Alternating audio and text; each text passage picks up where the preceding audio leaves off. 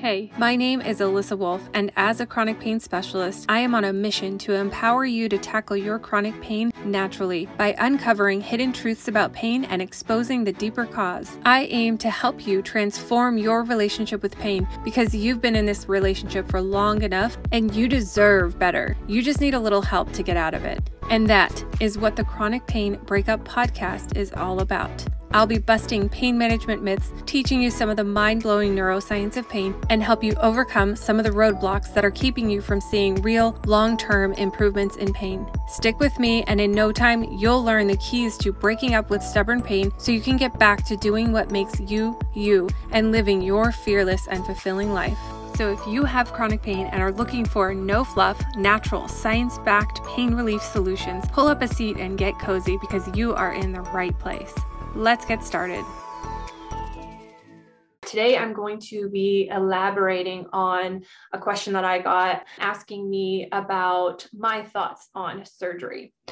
This is a really good question because it's something a lot of people are probably thinking about and wondering about as well. So today I'm going to be sharing my thoughts on surgery from a nervous system / pain neuroscience perspective, because I know a lot of people come to me and will say things like, well, my doctor says that I need to have surgery, or I'm thinking about having surgery, but I'm not totally sure if I want to do it, or I need to have surgery if I want to get better, right? Like, people tend to be all across the spectrum in where they land with the surgery and their opinions on surgery. Like, some people are like convinced that they need to have surgery if they're going to get better. Some people are going to have surgery if their doctor says that they should. Some people were told that they need to have surgery or could consider having surgery, but they aren't totally on board with doing it. And some people like totally are not having surgery ever. With that being said, I'm curious where you're at on that scale, like on that spectrum. Like, if that was a scale from 0 being I'm not having surgery ever to 10, I feel like I need surgery in order to feel better. Where are you at with that? Because no matter where you're at on that scale, no matter how badly you want surgery or don't want surgery, or how badly you think you need surgery, the information that I'm going to be sharing today will still be helpful for you to consider. Personally, I've waited 10 years to have my surgery on my shoulder because I wanted to put it off at all costs. So I can see both sides of the coin here. Like, I know what it's like to want to put off surgery and avoid it if you can. And then I also can see what it's like to really want the surgery. So now I wouldn't say that I was ever a 10 out of 10 on that scale because I wasn't convinced that I needed the surgery or that it would totally solve my problem. But for me, I ended up going for it 10 years ago because, 10 years, not 10 years ago, 10 years after I started having the pain, because I thought if it could help me do my job without tearing up in pain, that would be worth a try. Okay, so here's the thing. With almost all surgeries, they are typically either to remove something or repair something, right? So usually they will remove something or repair something for the most part. They may be removing a torn tissue, a frayed tissue, removing part of a disc, removing part of a bone spur, removing endometriosis, right? Or they're repairing something like repairing a muscle or a tendon tear, repairing a labrum. That's what they did on my shoulder. They repaired my labrum. They may be repairing some ligaments, repairing some joint instability by installing some screws and rods and cement, right? So typically the reason we do surgery in cases of chronic pain or any kind of pain is to either repair something or remove something, which means that the surgery is purely structural and mechanical, right? Like, it's intended to make your joints stronger. It's intended to improve the strength of your muscles and improve the stability and mechanics of your joints for the most part, usually, right? Like, there are some exceptions to that.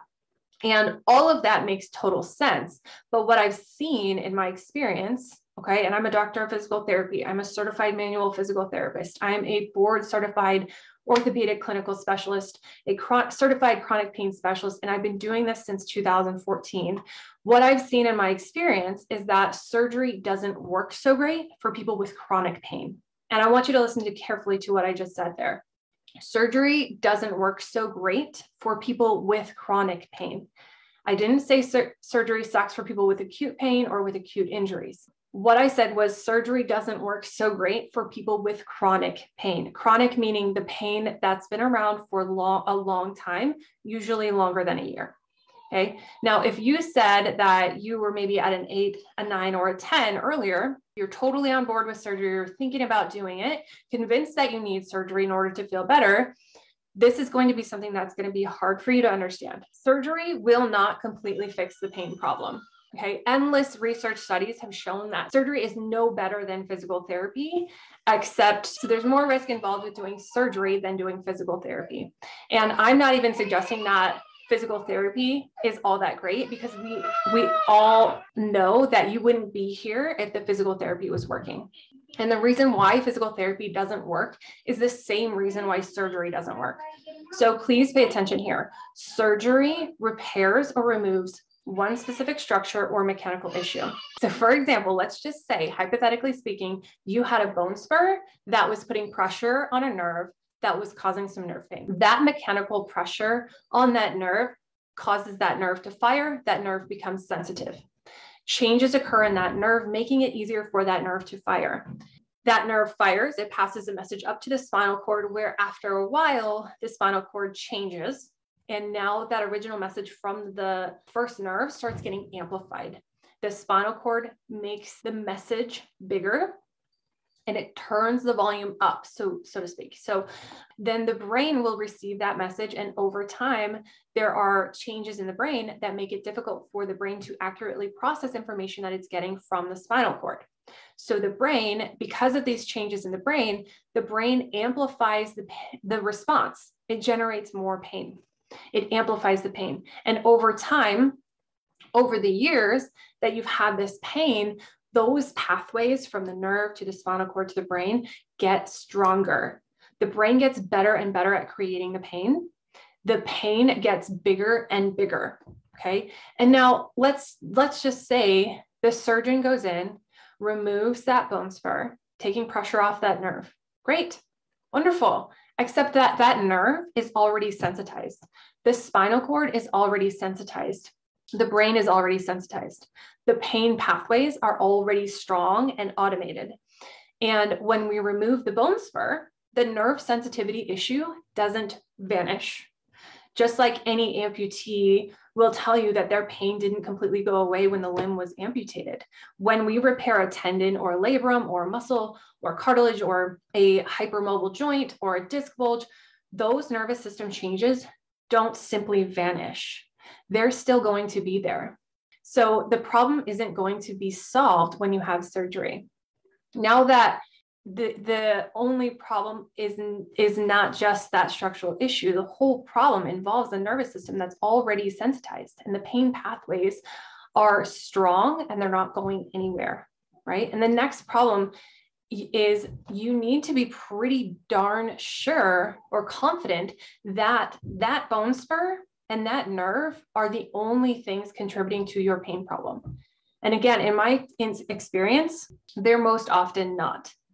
Because when anyone has pain for long periods of time, we start to see muscle and joint imbalances, right? Like certain muscles that are getting overused, that are causing pain and soreness, putting pressure on the nerves and causing all this achy discomfort. And there are certain muscles that are not activating properly, or they're super weak. So they're not doing their job to provide stability to the joints and are not helping move the joints correctly. And therefore that's causing more pain and more discomfort. And then there are typically other joints nearby in the spine, the pelvis, the hips, and the shoulders, all that are contributing to this pain problem as well. They're getting stiff. They're not sliding and gliding and rolling properly, which can also all cause more pain, right? And removing a bone spur isn't going to change those factors. So how do you know that it's truly just a bone spur that's causing your pain? If you're waiting to do anything about your pain until you have surgery because you think it's going to solve the pain problem, you better be pretty darn confident that your pain has nothing to do with some of that other stuff, like the range of motion in your big toe, or the way that you walk, or your nervous system. right? Otherwise, it's not going to go anywhere, even if you have surgery. Okay. So I've already mentioned that number one, no matter what you're going in for surgery for, if you have chronic pain, you have some sensitivity of your nervous system. And that is not going to change when you have surgery. In fact, it will probably get worse. Number two, you've got to be 100% confident that the structure being operated on, the tissue or structure that's being repaired or removed, is the only thing causing the pain. And number three, if you do decide to have surgery, whether you have an acute injury like a bone sticking out of your leg, or you have chronic pain that's been around for years, surgery is something that you cannot go back from. And surgery makes nervous system sensitivity worse.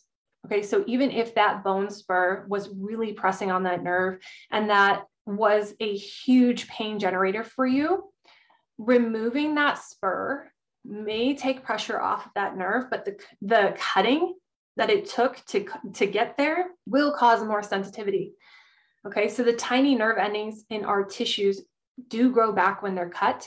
They grow back as free nerve endings, meaning they are super sensitive, and they grow back in a spider web fashion. So they start covering a larger area than ever before.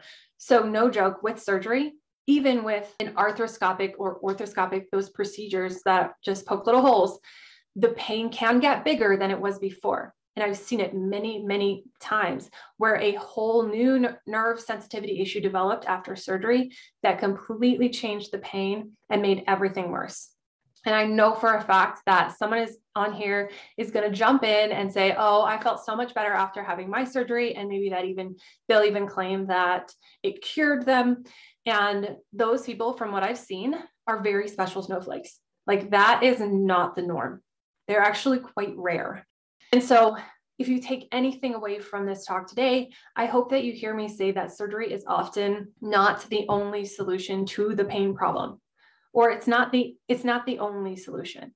Even if you're convinced that you need to have surgery to make you feel better, no matter what your pain is or what kind of structural or mechanical issue you have going on, you A, have a nervous system, and B, if you've had pain going on for a long time, you have changes in your nervous system that are causing and contributing to your pain problem. Ultimately, this is not me saying that you shouldn't have surgery. Like, that is your decision. You need to discuss that at length with your doctor and get multiple second opinions.